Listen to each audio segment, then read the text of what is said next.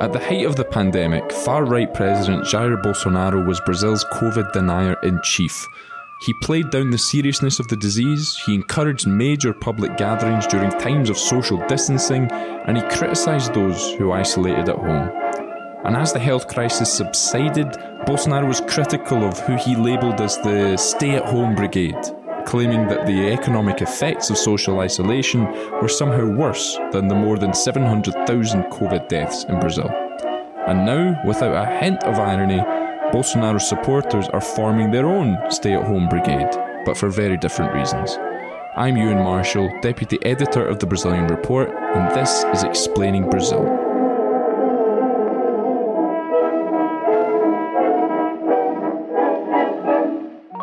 If you like Explaining Brazil, you should subscribe to the Brazilian Report, the journalistic engine behind this podcast. We're an independent organisation funded by our subscribers, and you can help us stay independent and continue to produce award-winning journalism. And if you're already a subscriber, you can go the extra mile and join our Buy Me a Coffee fan page. And in return, you'll get exclusive perks like special newsletters and behind-the-scenes content, as well as a shout-out here on our podcast.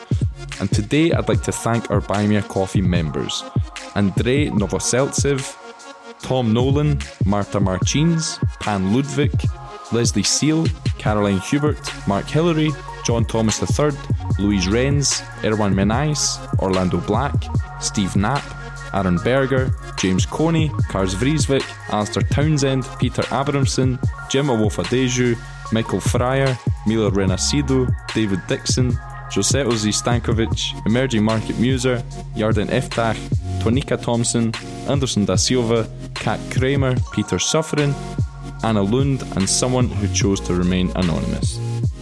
And our Buy Me a Coffee members come from all over the world, so please, if we're butchering the pronunciation of your name, do send us an email. And if you too believe in the importance of independent journalism, and if you want to hear your name on our podcast, go to buymeacoffee.com/Brazilian Report and subscribe to one of the membership levels. Click on buymeacoffee.com/Brazilian Report to learn more.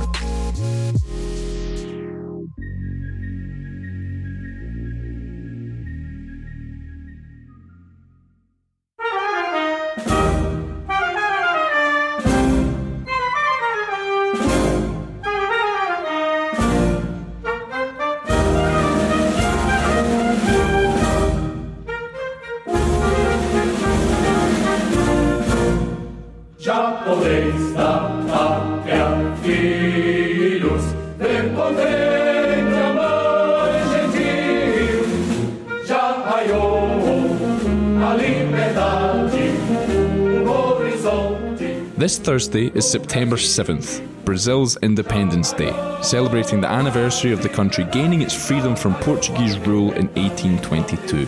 For years, the most important thing about the date was the fact that it was a day off work, and that official celebrations were muted military affairs in the capital with small parades and plenty of pageantry. But the far right has changed the meaning of the holiday, making it a major day in the political calendar.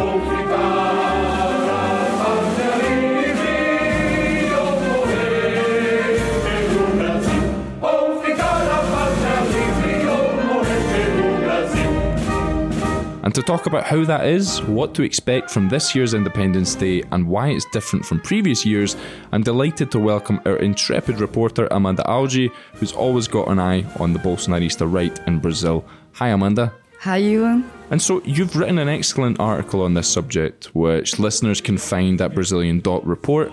If you could just start off by giving us a kind of recent history of the September 7th Independence Day and how the holiday changed with the election of Jair Bolsonaro. Ewan, these commemorations were almost always forgotten about by the population. And as you said, September 7th was basically just a random public holiday for most.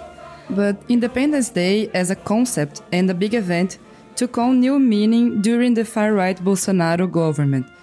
Much of Jair Bolsonaro's political identity relies on patriotism. So what better moment to milk that trope than the anniversary of Brazil's independence from Portugal, right? In 2021 and 2022, for example, he transformed the Independence Day celebrations into major political demonstrations in which he attacked Brazil's democratic institutions. And you lived in Brasilia during Bolsonaro's government, and you covered those September 7th protests. How was that? To tell the truth, they were always very loud and very chaotic. Loads of Bolsonaro supporters traveled to the capital just to see the president, even during the pandemic, when there were recommendations for people to stay at home, as you know. His speeches during the Independence Day events were highly anticipated because they set the tone for the rest of the year and the May agenda points for his followers. These events were like real-life echo chambers. You'd have massive groups of people gathering in Brasilia, barbecuing, chatting, and mostly reinforcing their beliefs in the president. And as it turned out, a lot of those people were paid to be there by business owners. And all that meat being grilled was a gift from agribusiness tycoons. And what about Jair Bolsonaro himself? What did he get up to at these protests? In 2021, his speech basically focused on attacking the Supreme Court and Justice Alexandre de Moraes, openly threatening not to obey their decisions.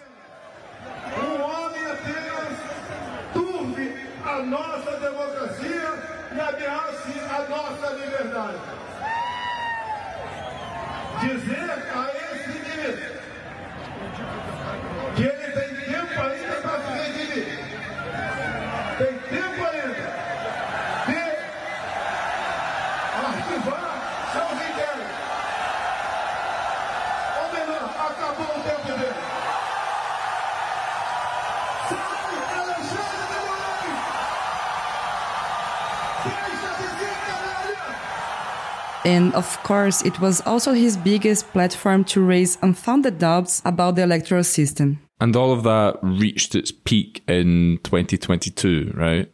Yeah, but there was a lot more at stake in 2022. The elections were set to take place just weeks after, and it was also the bicentennial anniversary of Brazil's independence. So, with all that in mind, Bolsonaro himself adopted a milder tone in his speech, making sure he avoided punishment from electoral courts. Precisamos a mudar o nosso Brasil.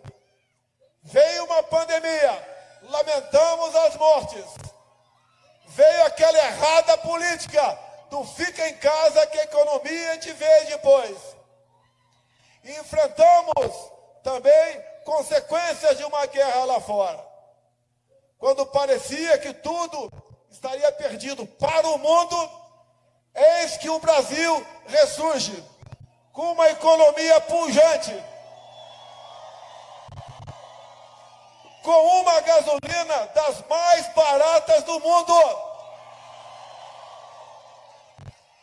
com um dos programas sociais mais abrangentes do mundo, que é Auxílio Brasil. But he had already built a powder keg, and many of the demonstrators showed up with banners and posters calling for military intervention. And then, just a few months later, is it fair to say that many of those same protesters were the ones tearing up government buildings in Brasilia on January the 8th? Well, as we all know, Bolsonaro lost the election. Soon after, his most radical supporters set up camps in front of army barracks in various cities, demanding that the military stepped in and annul the election result. They remained in these camps for months, and tensions just kept building and building until eventually exploding on January 8, when they stormed public buildings in Brasilia.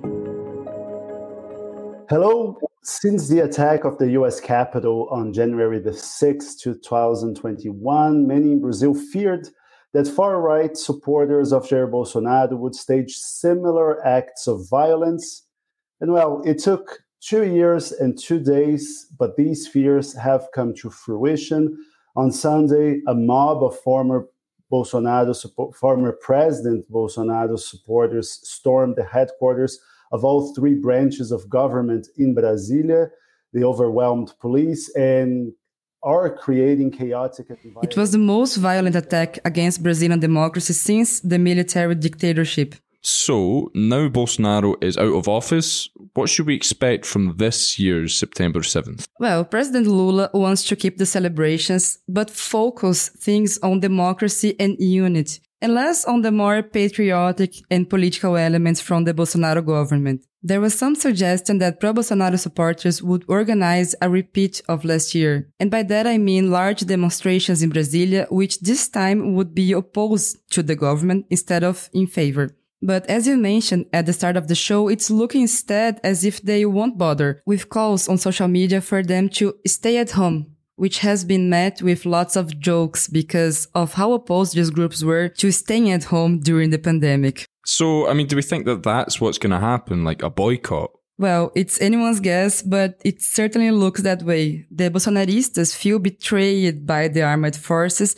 and they don't want to be a part of what's essentially a military celebration alongside the Lula government. But of course, it could just be a cover. I mean, if any sort of trouble does happen on September 7, these far-right influencers can claim innocence. And what about Jair Bolsonaro himself? Where's he? What's he said? He posted a message on social media telling supporters to enjoy the September 7 holiday with their families, which was seen as a suggestion for people to stay home.